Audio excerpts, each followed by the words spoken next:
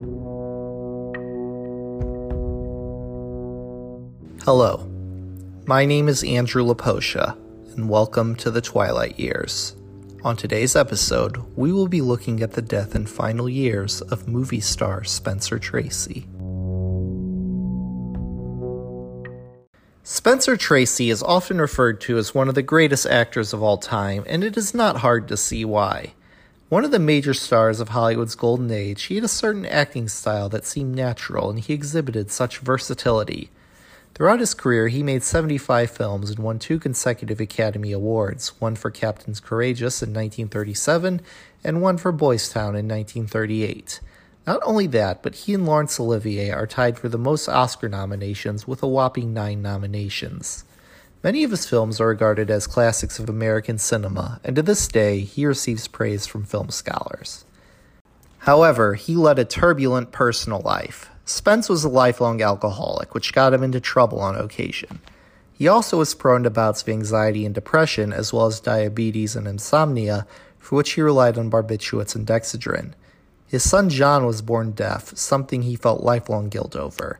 His wife Louise started the John Tracy Clinic at University of Southern California because of their son. And of course, his affairs were numerous. Spence and Louise were married in 1923, and they stayed married until his death. They barely lived together, though. Spence had affairs with many actresses, such as Joan Crawford, Ingrid Bergman, Loretta Young, and Judy Garland. However, he met Katharine Hepburn in 1941 while working on the movie Woman of the Year. They developed a romance that lasted the rest of Spence's life. Even though they were estranged, Louise and Spencer never pursued divorce and remained friends. Spence told Joan Fontaine, "I can get a divorce whenever I want to, but my wife and Kate like things the way they are." Louise stated at one point, "I will be Mrs. Spencer Tracy until the day I die." Katharine Hepburn never fought for marriage or sought to end Spence and Louise's. In the early 1960s, Spencer Tracy began a partnership with director Stanley Kramer, and they made 4 films together, some of the best of Spence's career. The first movies they made together were Judgment at Nuremberg and Inherit the Wind. However, after years of smoking, drinking, taking pills, and being overweight, Spence's health started to decline. In 1962, Kramer cast Spencer Tracy in the all-star comedy It's a Mad, Mad, Mad, Mad World. In the film, Spence was to play a scheming detective and would receive top billing. Already in the cast were comedians such as Milton Berle, Sid Caesar, Jonathan Winters, and Dick Shawn. Spence was initially hesitant to taking on the role, saying he would have felt out of place with such a cast. However, he accepted the role. Buddy Hackett, who had a role in the movie, said that nobody knew how ill Spence initially was. The first day of shooting, he showed up late, much to the cast's chagrin. The next day, they found out he was ill. For the movie, Tracy wore no makeup, which did not help his frail appearance. Also hindering him were bladder issues, chronic sleepiness, and at one point he broke down on the set over the recent death of Marilyn Monroe. If you have ever seen It's a Mad, Mad, Mad, Mad World, which incidentally is one of my personal favorite movies, you will know that it is a very physical movie. There is a scene of Spence running through back alleys. Even with a stunt double, these were strenuous scenes for him to film. Despite this, Stanley Kramer observed that Spence had a great time filming the movie. He filmed his role in 9 days. After filming of Mad World completed, Tracy and Katharine Hepburn lived together for the first time in their relationship, which at that point had lasted 22 years. They stayed at a house in Malibu. On July 21st, 1963, Spence began having trouble breathing. Kate was certain he was having a heart attack and called a nearby fire station. When they arrived, they said he was ashen gray and his breathing extremely labored. Kate held his hand in an attempt to calm him down. Oxygen was administered to him, and a doctor who happened to live nearby gave him an injection. Kate told authorities they were about to go on a picnic. Tracy, who was starting to feel better, said it was a hell of a way to spend a picnic. An ambulance arrived, followed by Tracy's personal physician at the time, Dr. Carl Lewis. Spence refused to lie down and walked himself to the ambulance. Accompanied by his brother Carol, he was taken to St. Vincent's Hospital.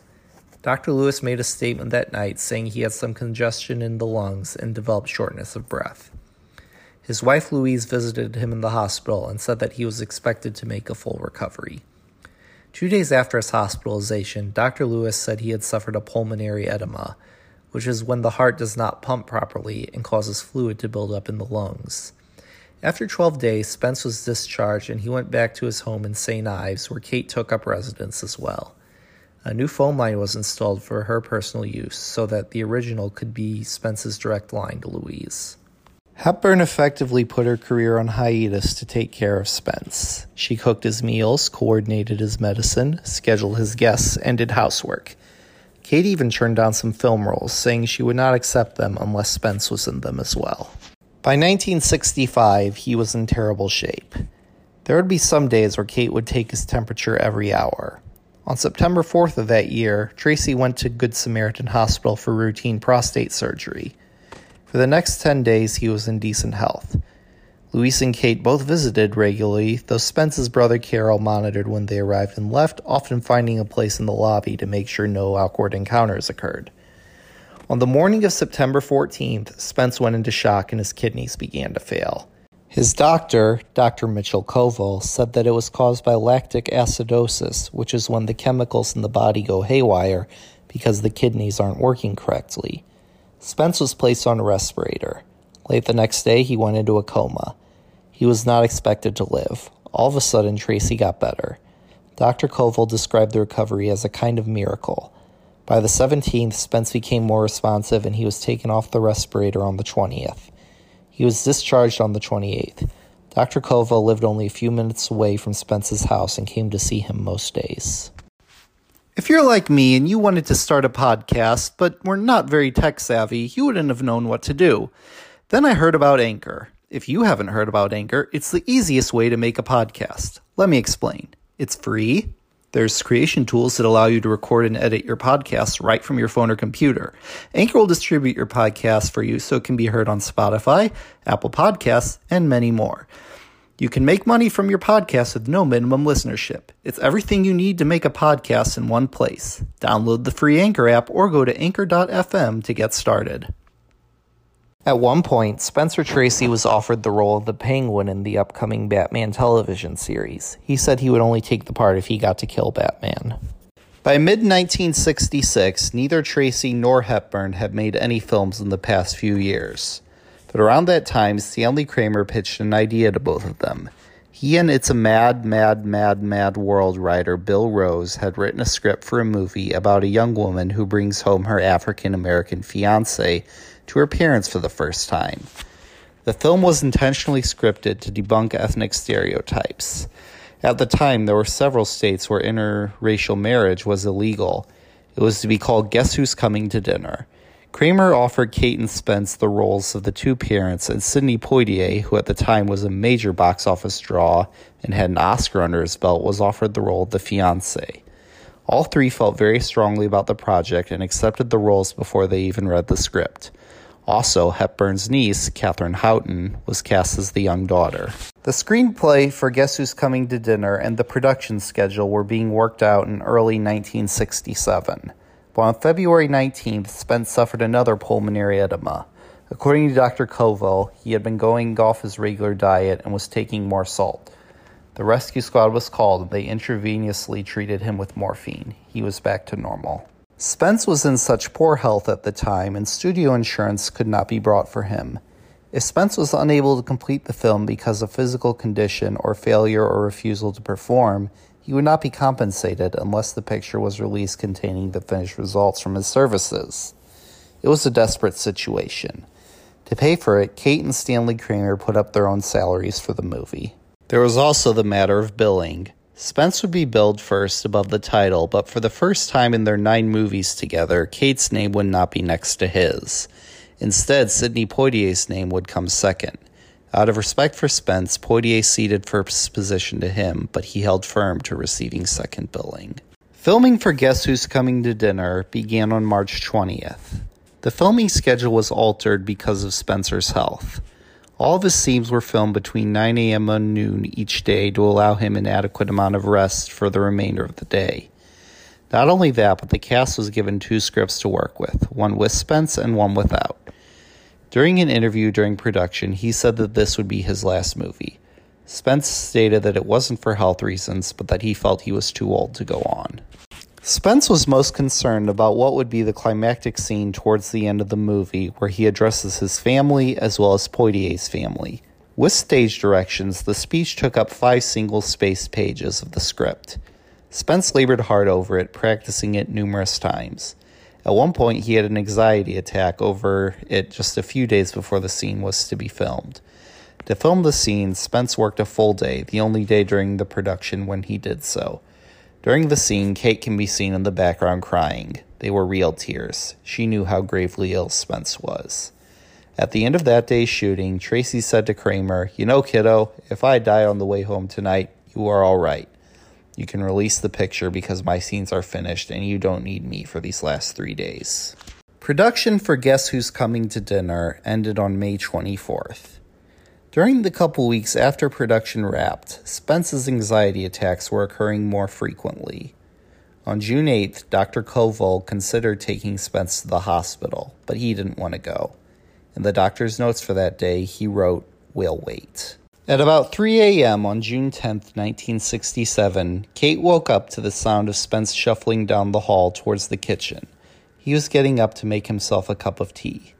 Kate got out of bed to go assist him when suddenly she heard the sound of a cup shattering and then a loud clump. She ran to the kitchen and found Spence dead on the floor. He had suffered a heart attack.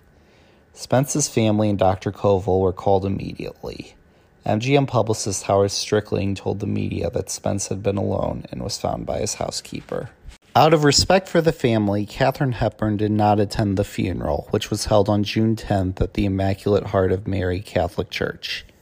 Stanley Kramer, George Cukor, Frank Sinatra, Jimmy Stewart, and John Ford all served as pallbearers. Also in attendance were Gregory Peck, Robert Mitchum, and Walter Winchell. He was buried at Forest Lawn Memorial Park in Glendale in a small private corner very close to where Walt Disney is buried. Spencer's brother Carol was deeply saddened without his brother. He suffered an even greater blow later that year when his wife died suddenly on Christmas morning. Spence's wife Louise continued to serve as head of the John Tracy Clinic, but she resigned in 1974 as her mental capacity began to diminish. Eventually, she required 24-hour nursing care, having suffered a stroke and arteriosclerosis. She died in 1983 at the age of 87. Katharine Hepburn died on June 29, 2003 at the age of 96, though her death might be a story for another day. Guess Who's Coming to Dinner premiered in December of 1967 and was a box office hit all over the country. Spencer Tracy's performance in particular was given high praise. The film was nominated for 10 Academy Awards, including Best Picture, Best Director, Best Actress, and Spence was given a posthumous nomination for Best Actor. His family attended the Oscar ceremony in April 1968, and Louise planned to go to the podium and accept on his behalf if he won. Kate won the Best Actress Oscar that night, but Spence did not. He lost to Rod Steiger for In the Heat of the Night, which also co-starred Sidney Poitier. Today, Spencer Tracy is most well known for his decades-long relationship with Katharine Hepburn. This is a shame because he was an enormous talent. Spence was one of a kind, and there has never been an actor like him. His influence will be seen for many years to come. Thank you all for listening to The Twilight Years. Please don't forget to subscribe. Follow me on Facebook and Twitter. The links are included in the description of this episode. If possible, leave me a review. If you have any requests for somebody you would like to see talked about on this podcast, let me know and I will do my best to get to them. Thanks again for listening. My name is Andrew Laposha, and I will see you next time.